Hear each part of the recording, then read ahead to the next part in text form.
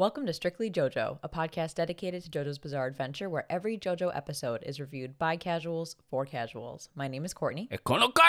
This is episode 21, and we're reviewing Part 2, Battle Tendency 100 Against 2. As always, there'll be spoilers for this episode and anything that's happened in the JoJo anime, so you've been warned. Let's talk about it. Let's talk about the JoJo Stone Ocean streaming event that happened on August 7th. Because there's not much to talk about this episode. Well, okay, I mean, to be fair, I would categorize this episode 100 Against 2 as kind of how you've categorized a few others, a transitional episode, perhaps. Trademark. I think this one truly is a transitional episode because it takes us from Caesar's arc and ultimately his death into the fight with Wamuu that Joseph and him have been touting for the last several episodes. Yeah. But let's talk about more exciting things. Hey, I still like this episode, but yes, let's talk about, again, the JoJo Stone Ocean streaming event. Holy shit. What a great event. First of all, I mean, first and foremost, we actually got translations that made sense. Yes. So we could follow what the fuck was going on during this event. They probably took a lot of feedback from the original streaming event from April. Because it looked like this was pre-recorded. I think so, yeah. And then, like, the streaming event was on YouTube. So YouTube had these subtitles already generated, but it wasn't, like, auto-generated. Like, it was actually professional subtitles, so that was definitely a big plus from last time. And also, stateside, I think this came out at, like, 10 p.m.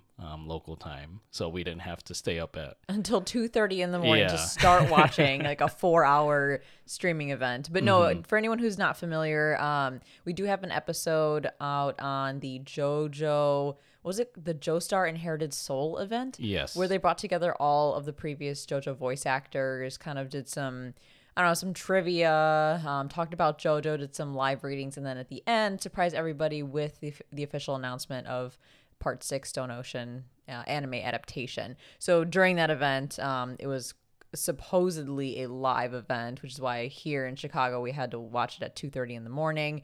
Didn't go to bed till probably like 6:30 in the morning. Well worth it. And then the subtitles, and this is a paid event by the way, like $40 per viewing. The subtitles were auto-generated, like by some bot, and it was the most fucked up thing ever. There's some really weird subtitles, like someone had some long nipples apparently, and I'm sure that's not what they actually said. So if you're not familiar with it, I'm sure you can Google some of the crazy translations that came up at that event and see all of the wild things we read on screen. Yeah, but this was much more composed, I guess. Yeah. This was actual logical, legible translation. So thank you very much for that. We appreciate that as US viewers. I did have a small like panic moment when we casted our YouTube feed to our Chromecast. And I guess it doesn't actually show you the YouTube translations or subtitles. Yeah. Because we were panicking, like the event started and they're speaking in Japanese. And I'm like, where are the subtitles? They said that there were going to be English subtitles for this event. But then we realized that it's actually embedded into like the YouTube video, not on the video, the original source video itself. So we had to watch it on YouTube and just screen mirror instead. Small, like, panic moment for us, just a user error there, but we got around it. Although I think if you cast it from your phone, there is an option to choose closed captioning, but I don't know if it's different since this was a live stream, if that option was not available because of the format. But yeah, we were able to solve it in time. We probably missed like a couple sentences of dialogue, but yeah, probably just some introductory pieces. But yeah, it was a good event. Some highlights from this event: we got the key visual, which was leaked like several days beforehand, along with a lot of other art too. Yeah, of the characters. Character models and stuff for the main cast. So that was, I guess, cool to see it officially announced, and they played it off well. They were like, "Here's the key visual, first time you're ever seeing it," and we're all like, "Nah, we saw this on Twitter." Which makes me think like when this was recorded. Like if they had recorded it before those leaks, but if they hadn't, well, kudos to them for keeping up the facade. Yeah, and those visuals, it was mostly, I think, the single visual of Jolene and the gang, including Jotaro, on a staircase. And then again, yeah, we got the character models for the main characters in the show.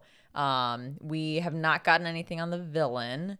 I'm sure most people know who the villain is, but we haven't gotten anything on the villain either through the leaks or through this event. I know people were freaking out on Twitter about it. They're like, "Where is he? Where's the villain?" I won't say his name, I guess. I'm sure everyone knows who he is. I don't. Oh, you don't? Not technically, but Okay, well, I'm sure. I'm sure on the Shitpost Crusaders subreddit or somewhere out there in the JoJo universe, you've seen the big baddie for Stone Ocean. yeah, I guess I just forget from time to time. But I think finally watching this part, I'll remember. Well, we also got the trailer, which I think was the biggest surprise and the biggest, takeaway from this event. And it was awesome. It was just so awesome. You could tell it was like slightly rough around the edges, like probably very early animation, because some of the shots were a bit stilted. But hey, like they're still in the throes of putting this together. I'm not surprised. I'm happy we got anything at all. And then on top of that, we also got confirmation that Stone Ocean is airing December 2021, way sooner than I thought. I think in our last discussion about it, I don't know if it was on here on Strictly JoJo or over on Strictly Anime, you had predicted it would be winter 2022, or like once the new year passed like by. fall 2021, I guess technically for Netflix, and winter 2022. But I was like, no, it won't come out until like mid to late 2022. You were right, I was wrong, and I'm very happy that I'm wrong because I'm happy to see it sooner than later. Yeah, I guess you could consider it a Christmas present for the For all JoJo the community. JoJo fans. Yeah. Well, yeah, to clarify on that, so there's 2 dates that it's being broadcast. First, it's going to be released on Netflix exclusively starting in December 2021, and then it's going to be aired in Japan starting January 2022.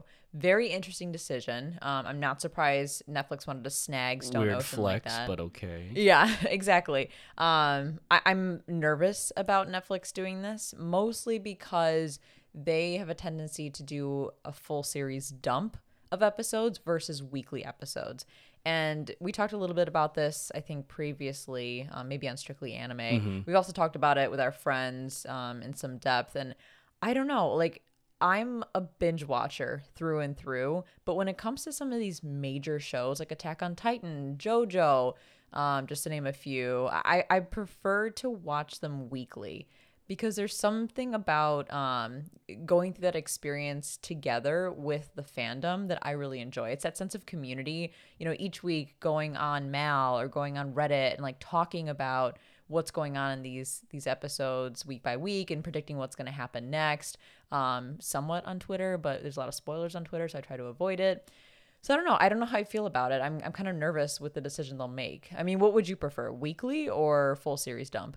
I don't know. Just definitely for JoJo, I would have preferred a weekly format. And I agree with a lot of the points that you mentioned. There's a certain magic around getting to watch things on a weekly basis. And I like you said, the thing to compare this to is like, what would the community reaction have been if Attack on Titan, the final season, all episodes were streamed or like released at the same time? It would be a fucking shit show. Right. Oh my God. And granted, like JoJo Part 6, the manga has been around for years and years. So even like with us anime viewers who aren't completely familiar with the story, like the story's been out there. Yeah, people know who Jolene is. Right. Yeah. But even still, like you said, there's like that sense of community with getting to discuss things about each episode on a weekly basis. And for, again, Netflix to, I am certain they're going to just dump everything as they have with every other series that has aired on their streaming platform. But yeah, like that obviously opens up rooms for spoilers for people who maybe they still want to watch the series on a weekly basis. But you go on the internet, like on Reddit, and people are already posting spoilers about having watched the entire thing, which I'm surprised, like, the speed at which certain people will watch these shows. Yeah, it's called binge watching, and I Yeah. do that all the time. Well, no, that's a good point. I think, so 2 things. One, you almost have this sense of like, holy shit, I got to watch it right now. Like, even if you don't want to, and in this case, I don't want to. I want weekly episodes. Again, very odd for a binge watcher like me. but you almost feel forced to, because to your point, if you don't, you're going to get spoiled. But then on the flip side, the whole series, or I keep saying series, the whole season is out. So technically it's fair game. Those people can put spoilers out there. I mean, they should be cautious about how they do it, right? Like put, spoiler tags or warnings or, whatever you call it, censor your spoilers. But you can't necessarily be mad at them because the show's out there. The season's done all in one fell swoop. So it's just up to you to catch up fast enough. So yeah, even if you wanted to do a slow burn on it, enjoy it, day by day, week by week, you almost can't, because you either have to do that and avoid social media, or binge watch it and then join social media in the initial conversations. Although I'm sure we're gonna probably binge watch it once it's released. But I'm sure we'll talk about like the format of how we'll review those episodes when they come out. I will get to that in just a second. Because this is gonna be interesting. I really, really, really hope that they do not do a full season dump. I also feel bad for the Japan viewers who don't have Netflix or don't want to get Netflix, because then they're like, well, shit, there's spoilers out there already, and we still have to wait until January to watch it. So I don't know. We'll see how it goes. The other stuff that we got confirmed, or one other thing that we got confirmed, two more things that we got confirmed at the streaming event. One is the confirmed staff and voice actors for the season. I keep saying series. I apologize. For the season. We already knew Farouz I don't know how to say her name. Yeah, Farouz I. That she was voicing Jolene, but now we've got the voice actors for everyone else. I mean, we kind of predicted that Daisuke Ono will be back to reprise his role as Jotaro. No biggie there.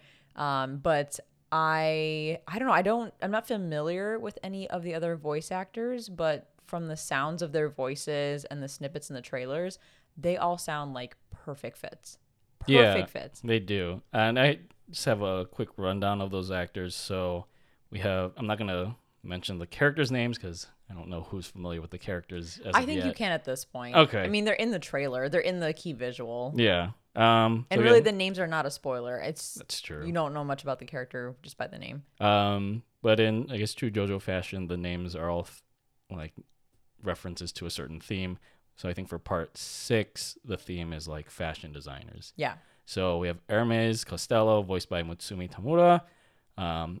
FF, or Foo Fighters, voiced by Maria Issei. Which is weird. I think that's like one of the only ones that's a music reference. Oh, that's true. I didn't even realize In that. a theme of designers, you've got Foo Fighters. Yeah, he just wanted to squeeze in one more band name. For Mutsumi, I don't know I'm not familiar with some of her notable roles, but for Maria Issei, she was the voice of Rei in Promised Neverland recently. You have Emporio Alnino, voiced by Tsumi Tanezaki, who was also in Promised Neverland recently as the voice of Mujika. Weather Report is going to be voiced by Yuichiro Umehara. I think recently we've heard him in Words Bubble Up like Soda Pop as Tough Boy. Oh. And he was also Sniper Mask in High Rise Invasion. I remember we talked about that. Oh, yeah, that's right. I love his voice. He did a great job as Sniper Mask, and he was also... Akudama Drive. Yeah, from Akudama Drive, he was Courier, and I think his voice is awesome. He is a perfect fit for Weather Report. And I think the last confirmed voice actor, again, besides Daisuke Ono, it was Daisuke Namikawa, who is going to voice Narciso and Asui. And I think recently he did Choso from Jujutsu Kaisen, who was like more of a minor character. We've seen him. I can't really describe his appearance, but we've seen him in the show. He's like a minor character. I think he plays a bigger part. I kind of read spoilers, like researching the character. Oh. But I think he does appear in season 1. But yeah, that's who has been confirmed so far for the Stone Ocean cast. Okay. And I will say, we've talked about these characters' names, but I'm avoiding saying the main antagonist name just because he hasn't been announced, officially through this Stone Ocean anime adaptation, what do you call it?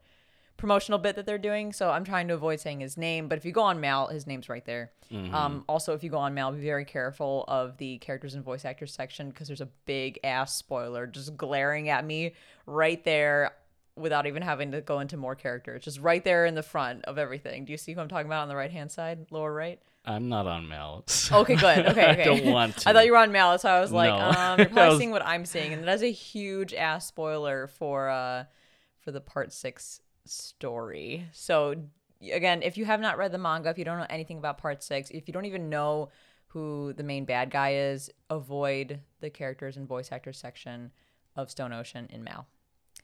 And then the last thing we wanted to call out was Jolene's theme song. Yes. So actually, we forgot to mention the biggest elephant in the room, and this was kind of a given, but David Production is returning Oh, to yeah. animate Oh, Stone fuck Ocean. yeah. So I wouldn't trust any other studio at this point with JoJo. not even Mappa. No, honestly, David Production has done Yeah, such they a have. phenomenal job. And I know people on Twitter, as they were confirming staff and voice actors, everyone kept asking, like, where's David Production? When are they going to confirm it? And then there was a big sigh of relief when they finally did. Yeah. But in terms of music, again, for Jolene's theme, we actually got hints of the theme throughout the streaming event, and then you hear it clearly in the later half of the teaser trailer. And I was just glad to hear that Yugo Kano, who's been composing the score for the series since season 3, or technically season 3, but part 4, is returning. I was going to say, we go by parts here. Yeah, just to be technical, season 3, but part 4. But he is returning for part 6, and he just nails the JoJo theme right on the head. And they were kind of talking a bit about the influence that he drew for this theme, and he mentioned like I think it was like the director, since Yugo Kano wasn't at the event, but that he kind of based it off of like kind of a jazzy theme, and because spoiler alert, part 6 does take place stateside, so he wanted to bring in that kind of American jazz influence.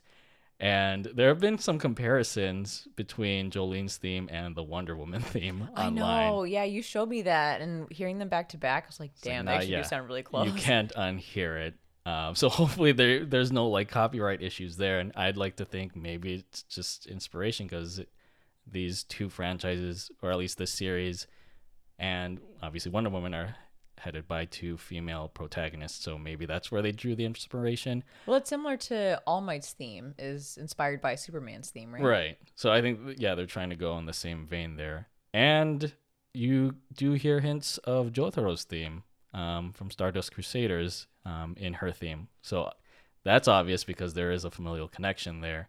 And it kind of harkens back to part 4, where you could also hear his theme in Josuke's theme. So all in all, Yugo Kano is a fucking musical genius. So I'm just very glad that her theme is a banger. Yeah, I think it would have been a crime to not have Jotaro's theme infused at some point in Jolene's theme. I mean, if you had it in Josuke's, and yeah, they're family, but like Jotaro's more of a mentor to Josuke, having their two themes meshed, it would certainly make sense to mesh his with Jolene's. Mm-hmm. But I love it. I think it sounds great, and it's a perfect fit for the setting, the place in which Stone Ocean takes place.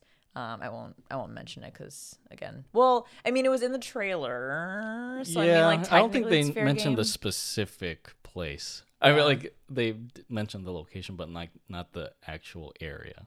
You know what? At this point, go watch the trailer so that you can understand what we're talking about if you haven't watched the trailer already. And if you have watched the trailer or know of the manga or just of Stone Ocean in general, you know what location I'm talking about. So we'll leave it at that. Mm-hmm. The last thing I'll say before we get into our plan for Stone Ocean as far as this podcast goes is that I'm still holding out hope that they will use Dolly Parton's Jolene as the ending song. I think I tweeted that. I think it just...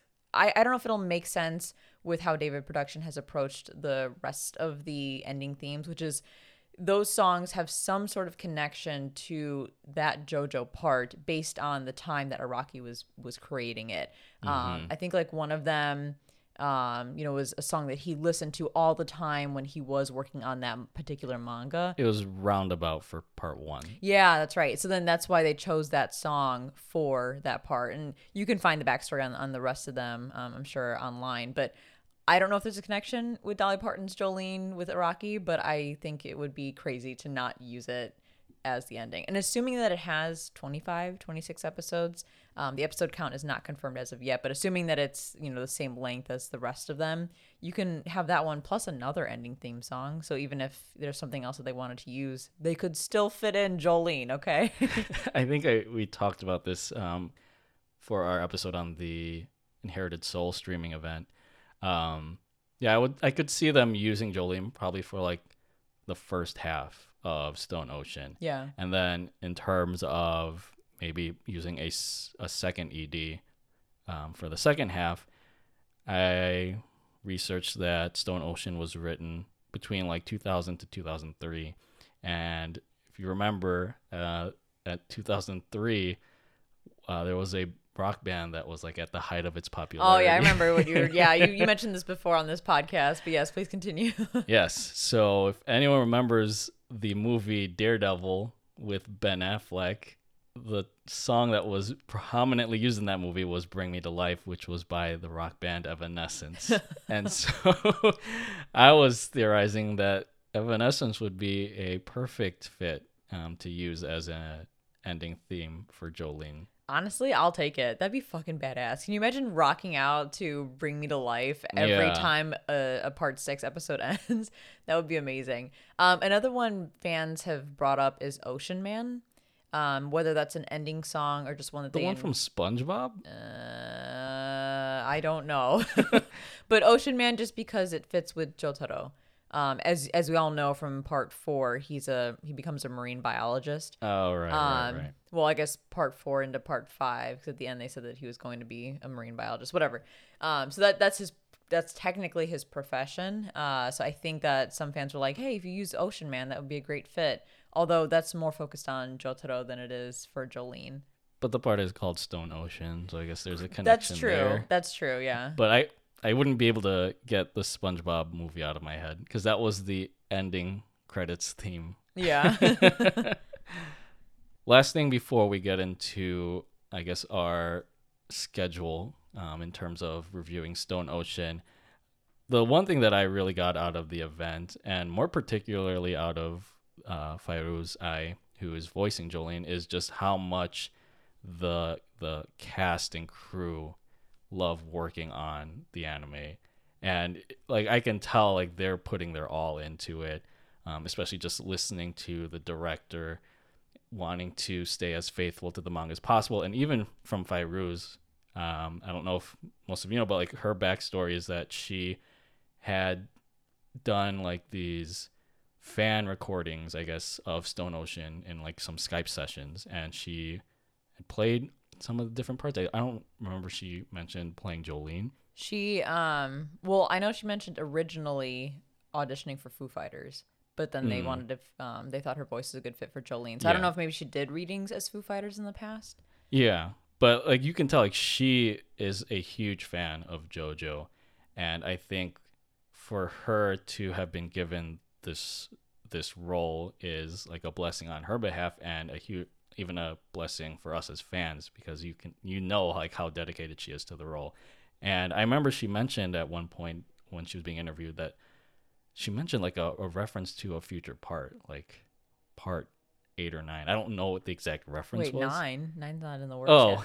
yet. 9, okay, just side note, 9 did get confirmed, soft confirmation. So for any manga readers of JoJo out there, yeah, part 8 just wrapped up. Part 9 got a soft confirmation from Araki. Okay, so maybe it was like part 7 or 8, but just for her to mention that, like I was just impressed of like how much research she has done. Again, being like a lifelong JoJo fan. So that was the one thing that I took away from this event, is just how passionate people are for this project, and it just makes you even more excited to see this season, not just as like another anime coming out for winter 2021, but as this magnificent event, much like the final season of Attack on Titan. Yeah, I think she's, like the other voice actors, a great fit, a perfect fit for Jolene. She just embodies that Joestar, demeanor. And yeah, being a fellow fan, we can all certainly appreciate that. So I'm excited to see her performance as Jolene once this finally airs. And speaking of which, on our end here at Strictly JoJo, the general schedule, I think things kind of line up pretty nicely for us because I believe we'll be ending our review of part 2, I think like early November-ish. And then we'll kind of have a little bit of a gap, mid-November to whenever part 6 airs in December. So during that time, we're hoping to have a guest on, do some discussion episodes about, different JoJo topics. And then once part 6 kicks off, we'll do that review series. And depending on how Netflix handles the episodes, I honestly think either way, we're going to stick to that traditional weekly review cycle. So even if they do a full season dump on Netflix, I could see us still wanting to do, I guess in this, because of our schedule, bi-weekly episodes. Or you know what, maybe we'll do weekly. Let's not keep people just waiting. Like Attack on Titan. Yeah, this is a big event. We'll do weekly episodes, even though our normal schedule is bi-weekly. We'll do weekly episodes, reviewing each episode of Stone Ocean, regardless of what Netflix decides to do on their end. So that way you guys can follow along on the journey with us, and we can give each episode, specific focus, a specific discussion. And then once part 6 wraps up, we'll then kick off our part 3 review series. Maybe in between, we'll bring on another guest, maybe have a couple more discussion episodes, but we'll plan to kick off part 3 after part 6 ends and we're all crying because now we have to wait for part 7. How fitting though that we'll start part 3 after part 6. Right? I know, right? It's kind of like, going backwards, but like tying in. It's like not, destiny. Yeah, it's fate. like starting, Jotaro's story, Jolene's dad's story. And I could honestly see us, once we make our way back to part 6 again, I would love to do like a re-review, another watch of part 6. And, after the initial hype, do we still feel the same about certain things? Does it still, hit the same way? I'm sure it will. So yeah, that's kind of our plan. Look forward to that. And yeah, we'll look forward to part 6. And then the long wait until part 7. Oh God, the very, very long wait. I can't believe how long we had to wait for part 6. I think this is the longest wait we've had throughout the JoJo series. Yeah, and I know now there's a Twitter set up for is Steel Ball Run confirmed. Yeah, that's just going to be going for years. Now they've been tweeting every day saying no. People are speculating. Okay, one more side note before we get into the actual episode. People are speculating that they won't adapt part 7 only because of the horses. This isn't really a spoiler for part 7, but there are a lot of horses that are in that manga, and people are saying that horses are very, very difficult to animate. And David Production typically wants to stick to like true animation or be as consistent as possible across JoJo, so that they may be hesitant to do like CGI horses. But I'm like, I can't see David Production not wanting to adapt part 7 at all just because of the fucking horses. They'll make a decision either way, but I can't see them not doing it at all. And I would still think like the technology, like animation technology, is still advanced enough where you can pull that off without. Can you just like running copy and into paste CGI. the fucking horses? Like draw 1 or 2 horses and then copy and paste them all over the place. How do you animate like large crowds, right? Unless you're talking like just like a single horse. Well, also keep in mind that like JoJo poses are very ornate and detailed. Yeah. And I don't know if like any horses in part 7 strike a JoJo pose. I'd like to think so. That'd be cool. But that's also a feat to kind of tackle in itself. Yeah. Well, anyway, part 6, we'll continue to keep you guys updated as more announcements come through. We'll look forward to kicking that off in December. And let's continue with our part 2 review. Oh, yeah. So 100 against 2.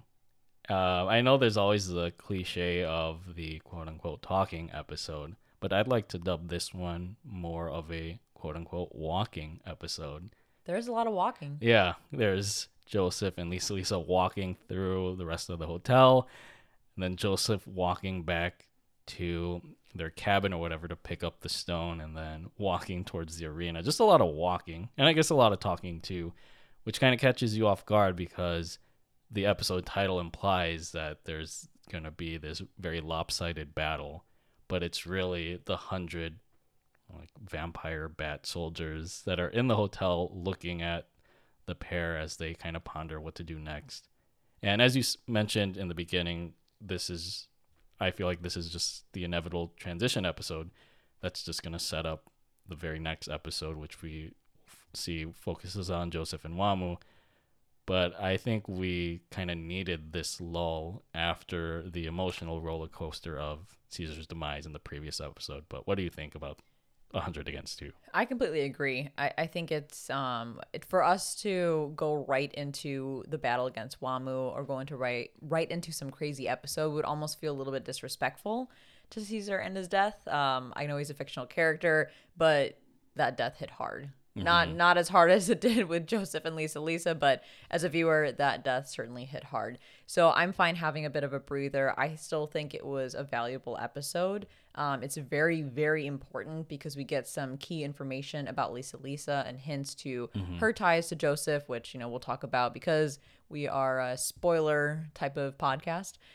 But I think that from a grand scheme of things, it is one of the slower episodes in part 2. To your point, a transitional episode. I know that's copyright, but I'm going to borrow it. But let's go ahead and dive right into the thick of the quote-unquote battle with our summary and discussion for part 2, episode 12, 100 Against 2. That was a lot of numbers. Was it? Oh, 2, 12, 102. Josephu and Lisa cut off their Hamon Waterwork tribute to Shiza and continue through Swiss Hotel San Moritz using Wamu's bloody stream, Ayo, as their guide.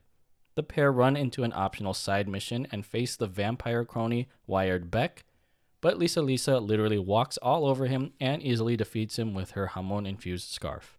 Josephu proclaims that he will not take the saliva-drenched antidote until he erases Wamu from existence. And speak of the devil, they run into him and Cars and 100 of their blood-sucking cronies in need of a very Bloody Mary at this moment. But before they are turned into human wine pouches, Lisa threatens to blow up the super hot fire Asia and throws Josephu under the bus by offering him in a fight against Wamu, to be followed by her against Cars, for the right to claim the stone. The Pillarmans oblige and keep the Hamon Master as collateral, whilst setting the time for the battle at 30 before midnight.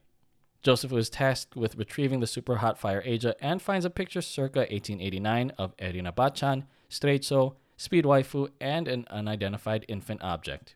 We find out through Lisa that she was the baby in question that Erina rescued aboard the ship at the time of Jonathan Joestar's death, and that Straizo raised her in the ways of Hamon and gave her the super hot fire Asia before he became un poco loco, which technically means that she's currently living her midlife crisis. Finally, the Pillarmans reveal that Joseph and Wamu's title card fight will take the form of a chariot race using vampire horses, the chariot industry standard of course, and Josephu dons Shiza's headband for the latter to lend him his energy as the Hamon horse race of the century featuring the two most tenacious titans of our time is about to begin. Oh wait, never mind. And now into our next segment of the show. Is that a music reference where we document any and all nods, homages, and tributes that this extraordinary anime makes to the ordinary world of music. And finally, Is That a Music Reference is back on the board because I do have one. And that is, of course, through the character Wired Beck, which is actually two references in one. So the first one is the last name Beck is a reference to Jeff Beck, who was a British rock guitarist known for playing with the English rock band The Yardbirds, which is notable for jumpstarting the careers of other guitarists and artists like Eric Clapton and Jimmy Page. And Jeff Beck is in the top 5 of Rolling Stone magazine's 100 Greatest Guitarists list. The second reference is with the first name Wired.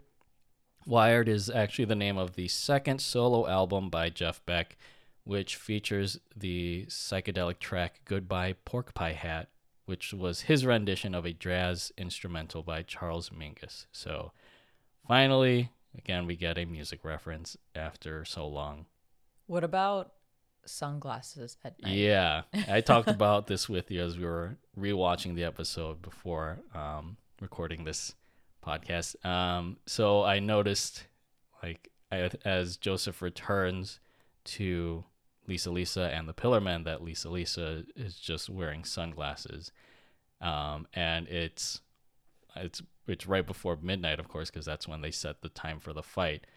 And it reminded me of the song I wear my sunglasses at night. Probably no literal connection, but hey, we can make it a connection here. Yeah, I'm sure Araki made that intentional, and maybe he was thinking of that song as he was drawing her character. So, yeah.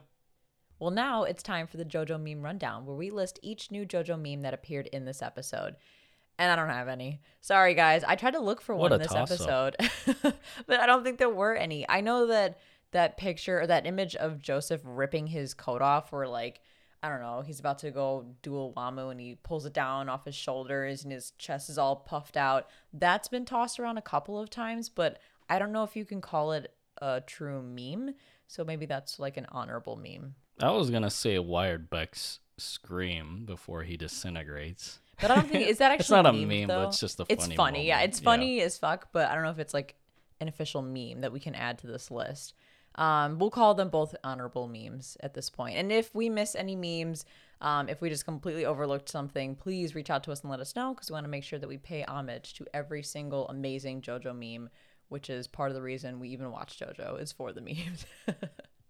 So diving right into this episode, the first thing that happens is the enemy is literally in the fucking door. I mean, what a great way to start the episode. There's a hand-shaped doorknob that grosses Joseph out, and then the enemy is just in the fucking door. I don't know what else to say about that one. And I actually have a question about Wired Beck.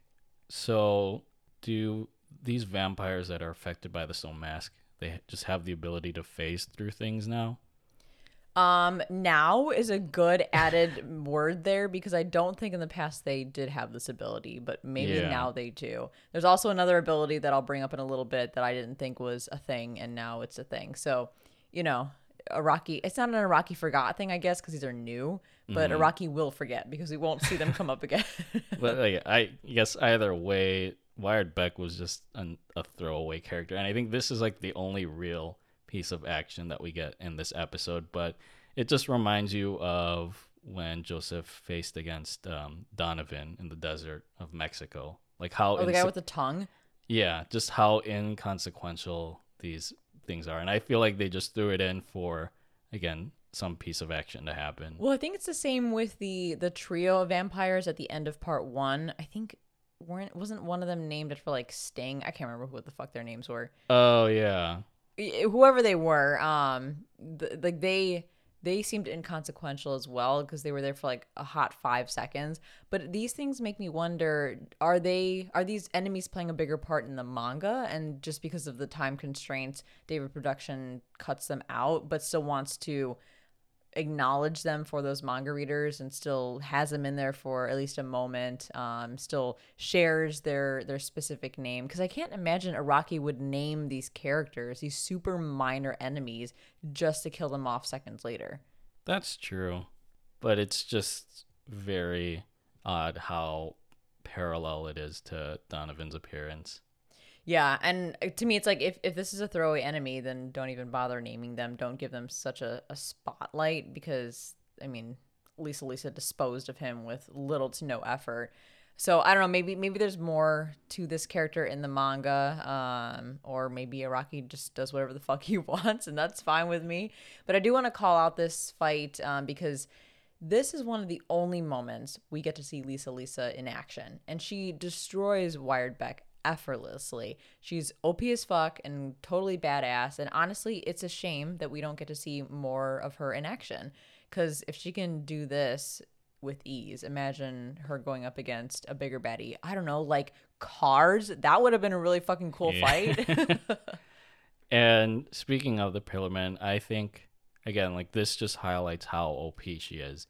And I noticed there are like a lot of parallels in this episode between certain characters, but this particular moment where she wraps the scarf around Wired Beck and then just walks away, it reminded me of when Wamu just walked through Mark. Oh yeah, poor back Mark. in Rome. I think that was Rome, right? Yeah. And he just ended that man's Nazi career. But like I think putting that together, you can obviously tell that Lisa is not to be fucked with, much as Wamu's not to be fucked with. I'll keep saying it. I think it's a shame that we don't get to see her fight in the anime. I don't know if she fights in the manga, but They tout her as this incredibly skilled master of Hamon. I mean, even Wamu in this episode acknowledges that she is so skilled in Hamon that she can sense all the vampires on the ceiling. Mm-hmm. And we never get to see anything. This is her moment to shine. This silly short fight against Wired Beck where she doesn't even put in any effort because she doesn't need to because he's so weak and she's so strong. That's all we get. It irks me because I love her character so much, and it's hard when you tell me that she's really skilled in Hamon and all we really see is her training others to be good in that technique. But with that said, I do want to acknowledge Wired Beck's fucking scream because holy shit, that rivals Stroheim's fucking laugh that he does. Yeah, it's probably like the second best vocal utterance in part 2. And this is super random. This is probably the 4th time I've watched this episode, but just now I'm noticing that when his spikes come out of his body, his hair disappears. Like I don't even think we see his hair like disappear or anything. It's just gone. Like one frame it's there, the next frame it's spikes and no hair. So I don't know. I just thought that was really goofy and I wanted to call that out. Yeah, I don't know if like the hair turned into spikes or if it fell out of his head because it got impaled by the spikes. Means like you gotta just grow that back. It's gonna take a while. And I think I was gonna mention this during the "Is that a music reference?" section, but I think Wired Beck, his original appearance was meant to look like the younger Jeff Beck. So because he looks kind of like that 60s kind of rock star thing with the hair and even like the tank top. I could see that. But yeah, then they ruin it with all the spikes coming out of his body.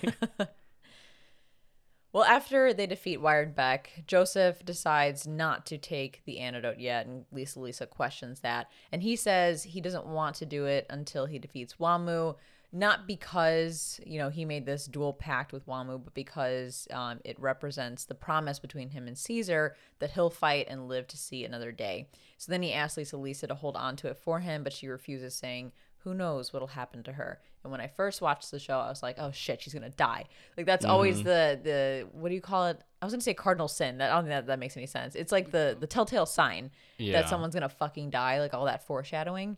But that didn't happen.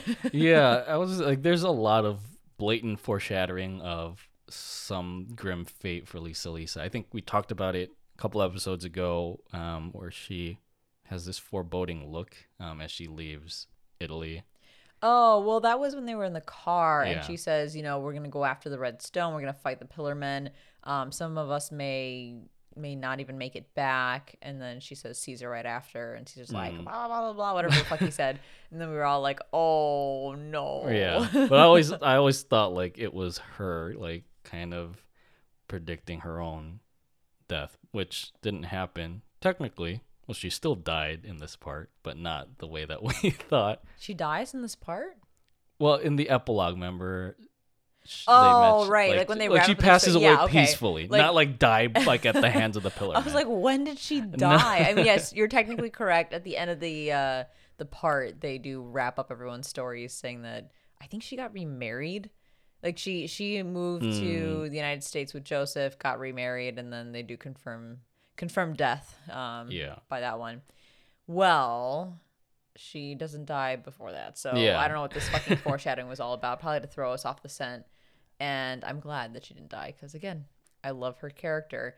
But I think it's really mature of Joseph to decide to not take the antidote. His life is literally on the line here. He already had to go through one crazy fight with AC/DC and get that antidote, and now he has a chance to, I guess, semi-confirm his life, his ability to continue living by taking this antidote. But he would rather risk the fight with Wamu and not taking the antidote than, I guess, have any disrespect to his good friend Caesar. And I think it's an example of Joseph living by this sort of disciplined warrior code. And, like, he could take the easy way out and just take the antidote then and there. But I think later on he tells Wamu of his intent to not take the antidote until he defeats him. And I think that gets ingrained in Wamu's head. And we'll see more of this, I think, in the next episode and the following episode. But that there's more of a connection between Joseph and Wamu than they realize. Yeah, and speaking of Wamu, when they first approach Wamu, he recognizes, as I alluded to earlier, he recognizes that Lisa Lisa is a first class Hamon warrior who trained Joseph and Caesar and can sense the vampire's breathing. And I didn't realize until again this fourth watch through that Wamu and Lisa Lisa meet for the first time in this room because Mm-hmm. he seems so surprised by her, and I was like, why is he surprised? He knows who she is. But then I realized no, they actually have not met yet until they reach this room. So then that's why he's commenting, saying like, oh, so you're the Hamon teacher who's gotten Joseph and Caesar to the point that they're at. Yeah, and even here, I think they have a conversation later about what to do with the two of them when Cars appears. Because I think Cars intends to just take out the pair right then and there. Yeah. I said that already, right? Then and there. Anyway, anyways, but I think Wamu like interferes and that reminds Cars that he wants to fight Joseph for ACDC's sake. And there's another parallel here where it's again Wamu is fighting for another friend's sake, much as Joseph is fighting for Caesar's sake. So I've repeated myself with a different phrase, but I'll repeat myself with another phrase. The pair are more alike than they realize. I do really love the part where Joseph is trying to play it coy as he places the string all around the room. But of course gets immediately caught by all the vampires because it's super fucking obvious what he's trying to do. But his little shuffle, kind of like holding his body and like putting his hand on his face and just talking out his ass while this little string is getting placed behind him was a great moment. It was a nice bit of comedic relief that we definitely needed after the previous episode. And just to remind us that Joseph is still the idiotic goofball that we know and love. Yeah, and this is like mere like minutes after Caesar has died too. Like it just gets back into that aloof personality. I think one of the most impressive parts of this episode, not only seeing Lisa Lisa fight for the first and last time, but also seeing her fucking fake out Cars. Like, Yeah. it's great. It's fantastic. She bluffs and says that there's a bomb on the stone. It'll detonate if her and Joseph don't arrive back at a certain time. And Joseph's all like, I don't know what the fuck you're talking about, but I'll play along. And I just think to myself, gee, I wonder where Joseph got his deception skills from. I was gonna say another parallel because they both know how to bluff their way out of these situations against the Pillar Men. So it's like mother, like son, I guess. 100%. Lisa Lisa is not only powerful, but cunning. And it's very out of character for her. But Joseph is also very powerful and cunning, even though that's in character for him. I mean, you had to have figured that Joseph's personality stems from one of the two parents, right? And as we'll learn in a couple of episodes, George Joestar II is fucking straight-laced. So maybe Lisa Straight Lisa. edged. Oh, what's straight-laced? Oh no. Oh, straight edge? I don't know. Am I making up a term? I was using straight edge because I know CM Punk had his AEW I may have debut. just made up straight laced. Is that even a thing? Can you Google it really quick? Now you know. Straight laced? Yeah. No, it's a word. But I like straight edge has been used a lot too. I'm only using it because again, in reference to CM Punk's AEW debut recently. 'Cause he's a straight edge wrestler. Okay, so then George Joestar II is very straight edge, and Lisa Lisa may appear to be straight edge as well, but as we can see here, she is cunning as fuck. So I think that's where Joseph got that in his personality. Plus, he was raised by like Speedwagon and Erina, so it's only natural that he's got kind of an interesting personality. Mm-hmm. And I think Cars too calls out Lisa Lisa's Bluff? not bluff, but her tenacity. Tenacity. What's the, oh, I'll just say like he says to her, "Woman, you have pluck." And then I thought about the sword, luck and pluck. yeah, it's a very subtle reference to part one. As a reminder, pluck kind of means courage or resolution in the face of difficulties or overwhelming odds. So I'm sorry, but part 1 and part 2 of JoJo, that's literally the only time I've ever heard the word pluck used in that context. Other than Same. like plucking something, I don't know, like, you know, off of someone or out of the ground or whatever. This is the only time I've ever heard it used like this, and I am so confused every time it comes up. Yeah, I think it's like the history of words. Words change meaning over time. So I think pluck had this original kind of noble meaning, and then it just later on referred to like how to play a guitar or how to take feathers off of A a bird. bird. Well, confirmed JoJo's Bizarre Adventure is educational as well. I've now Yes. learned that pluck has another meaning.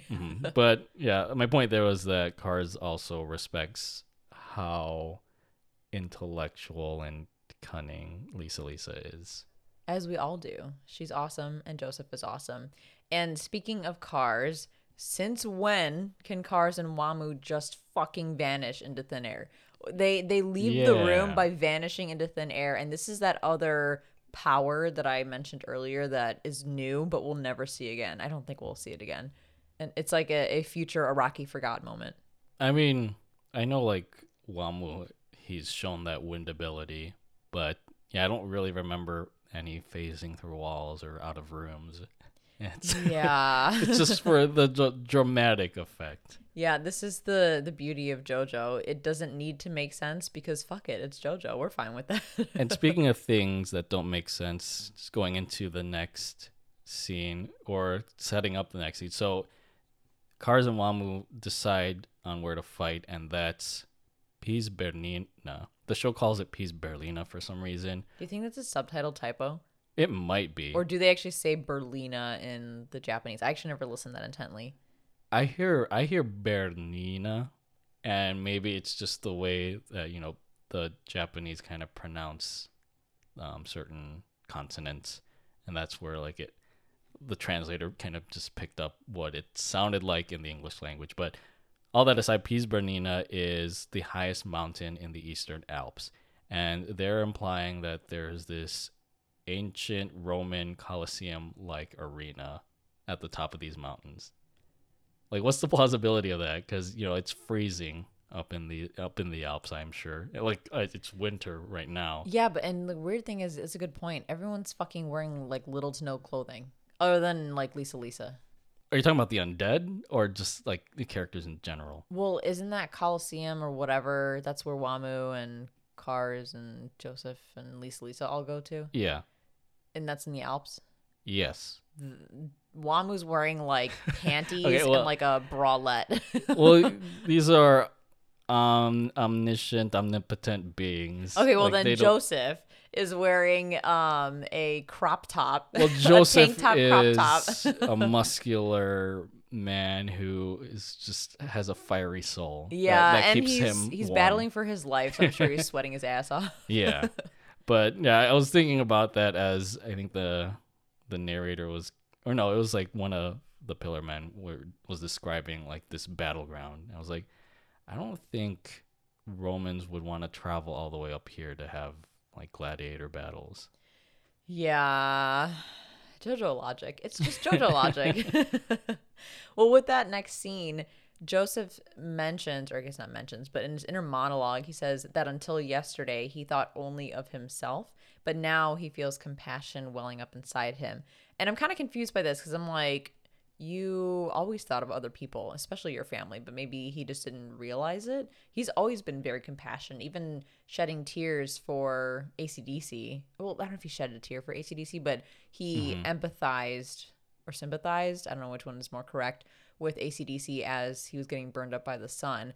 I think Joseph is incredibly compassionate, but yeah, maybe he just didn't realize it until this moment. I mean, Caesar's death, I think we can all agree that it was a turning point for him.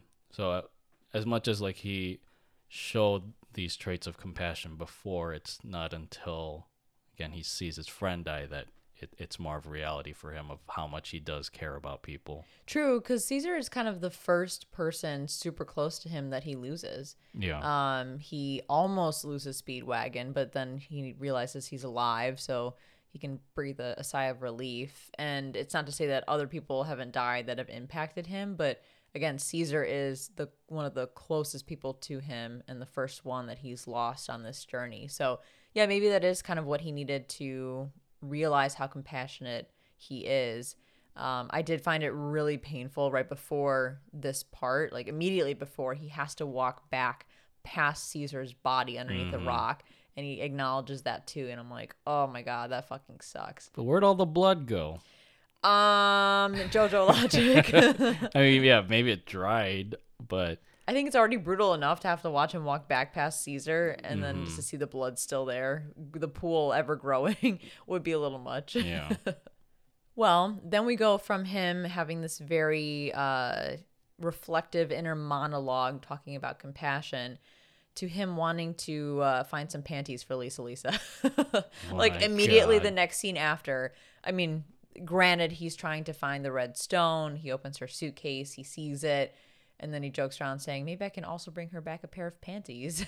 I'm like, bro, when you find out who this person is, you're going to regret everything that you've said. And then he finds out like her actual age later on, yeah. too. So he sees the picture of Irina Speedwagon and Straizo with a baby, I think from 1889. And he gets very confused as to why Lisa has this. And I think she's got like a picture album as well that he takes with him back to wherever he's meeting Lisa and Wamu in cars.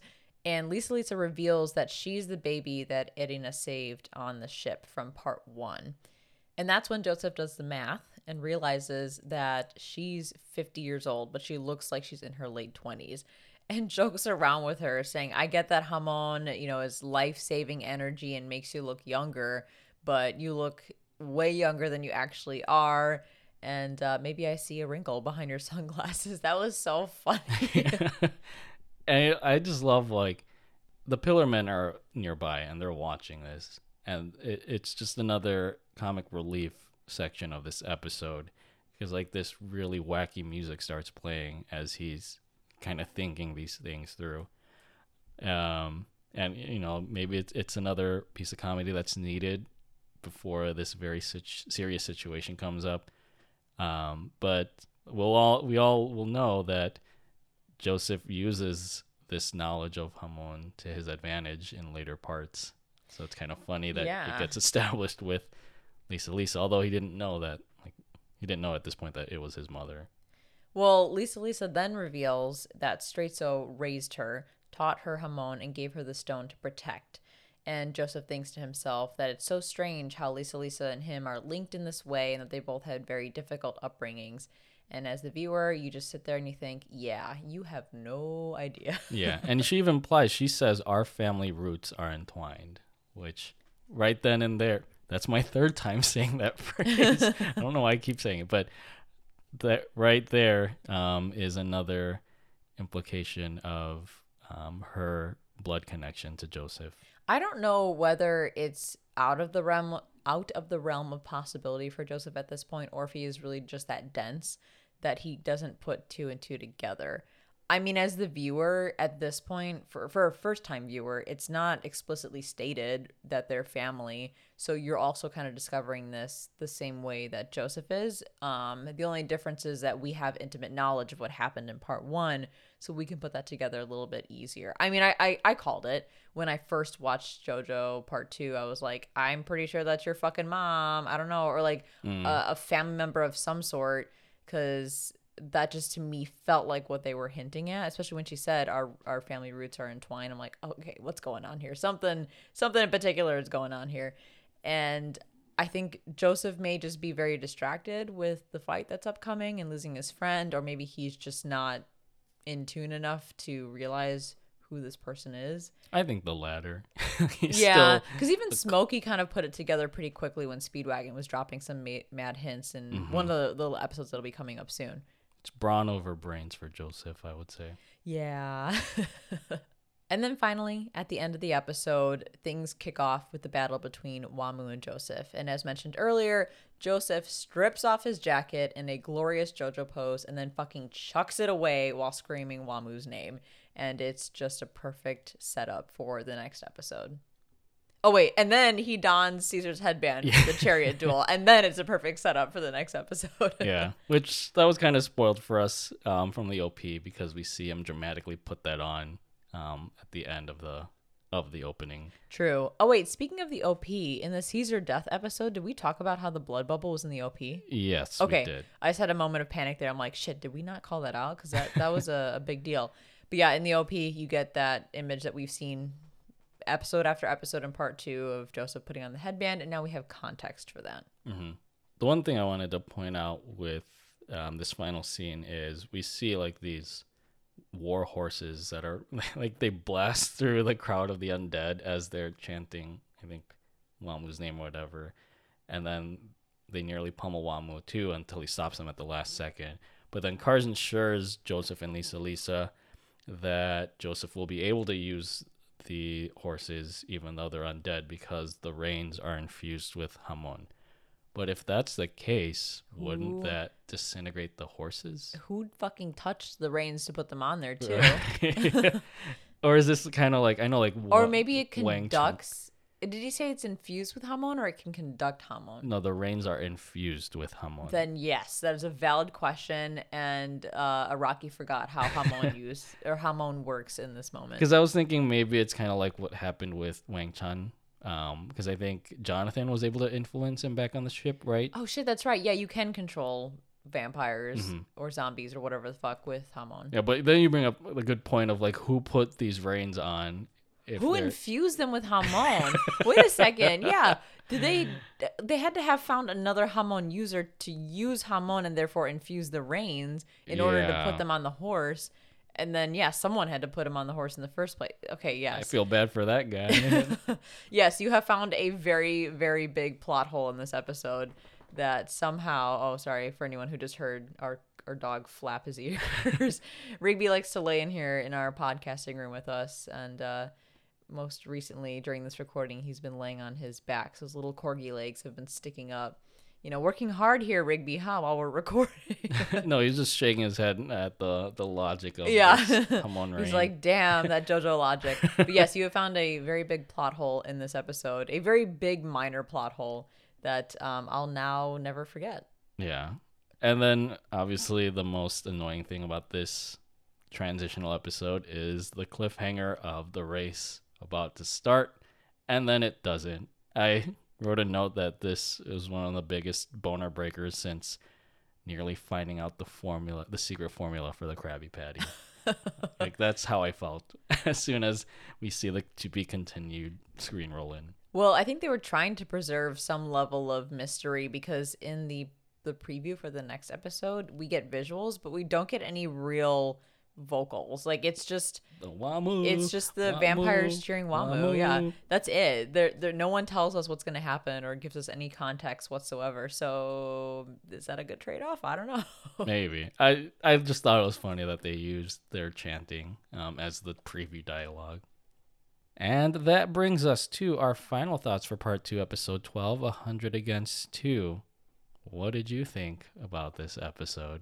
I thought we kind of already voiced our thoughts on it. Yeah, just to recap, I'm biased as fuck when it comes to JoJo. I still think every single JoJo episode is valuable and is enjoyable. This one is no exception. It's just less enjoyable than some of the other episodes because it's just trying to bridge that gap between the Caesar arc and the Wamu fight arc. And I think that without this episode, we would have a huge gap in knowledge when it comes to Lisa, both in her fighting ability and Hamon ability, as well as her backstory. So at the very least, we get important story building context from this episode. But I would say really that is the biggest takeaway. There's not much else to take away from this episode. Still good though. What about you? Yeah, I would say it seems like a pretty lackluster episode, but nonetheless, it plants some of the siege for what will be the big reveal about Lisa's true identity, and even Wamu's and Joseph's respect for the warrior code and how that kind of connects them when they conclude the battle in the next episode. But I get it, like for this episode, we kind of need that calm before the storm, and so that's why the plot of this episode is pretty much in service of the next episode, which is set to be this epic showdown between Joseph and Wamu. Although I think even calling it an epic showdown seems to be an understatement. But I am excited to watch this next episode again and to discuss it on our next podcast. The chariot duel is wild. It's just wild, yes. And I'm excited to talk about it too. It is I know you've said this word before. It is dick scheming. At Dick its scheming. At its finest. I think on more of a physical level too, because Mom was less of a strategist than AC/DC was. Yeah. So as much as I coined the term transitional, you coined the term dick scheming, and so I'm going to use that when describing the next episode. That's fair. I borrowed a transitional episode a few times this time around, so yes, please borrow dick scheming anytime you want. So yeah, get ready for some dick scheming in the next one. And that wraps up episode 21 of Strictly JoJo. If you enjoyed the podcast and would like to support the show, then head over to patreon.com/strictlyseries and subscribe on your favorite podcast streaming service so you can be notified when new episodes premiere every other Monday. Follow us on Instagram at The Strictly Series and on Twitter at Strictly Series, and connect with us there or on our website, thestrictlyseries.com, to share your thoughts on JoJo's Bizarre Adventure. You'll also find more info on Strictly Anime, our other podcast for anime reviews and discussions. Thank you so much for listening and sharing our love of JoJo. Stay weeb, everyone. To be continued.